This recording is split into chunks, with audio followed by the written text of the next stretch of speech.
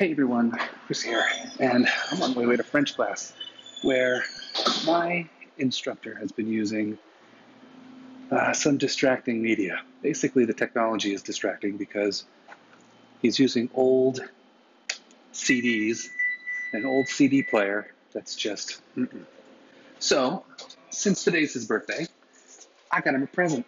So all the audio stripped is MP3 files, organized, and with a nice little interface so he can have everything right there and you don't have to go hunting for anything. So I'm done with this project. It was quick. But what do I do with my projects after I'm finished? Well, as much as I'd love to leave them all on my laptop, I cannot do that. My laptop just doesn't have the space. So I do two things. I have a very, very large piece of network attached storage. And then I also back that up using Carbonite. And a friend of mine suggested using AWS, so I'm going to try that out soon. So the files get archived there off the laptop, but it's more than just that. So I'm going to share my file system here. What I do is I have a folder for each year, and then inside that, a folder for each month. And I go with the month it's done.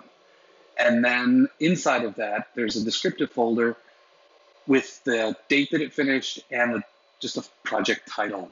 And that way I can do a search on any one of those things and just find where I'm looking for. And also sometimes I forget what I was doing when, and I can nail in that way too. Inside of the project folder, I make sure I have a copy of all of the raw files, so any raw video, any raw images. This is really helpful in something like Camtasia because that's non-destructive. So you can go back and edit things and swap out things really, really easily. So I have inside of that, I have descriptive folders for completed project, and then audio, video, images, if there's any code or anything like that. And so it's all nice and lined up there. And it's just a habit that I've gotten into over the years.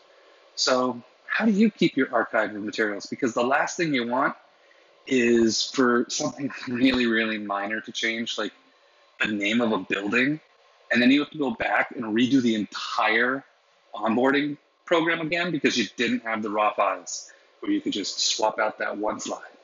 Alrighty, so archive your stuff, and if you have any good tips, share them. And let's make sure we don't have to redo work. All right, I'll talk with you tomorrow.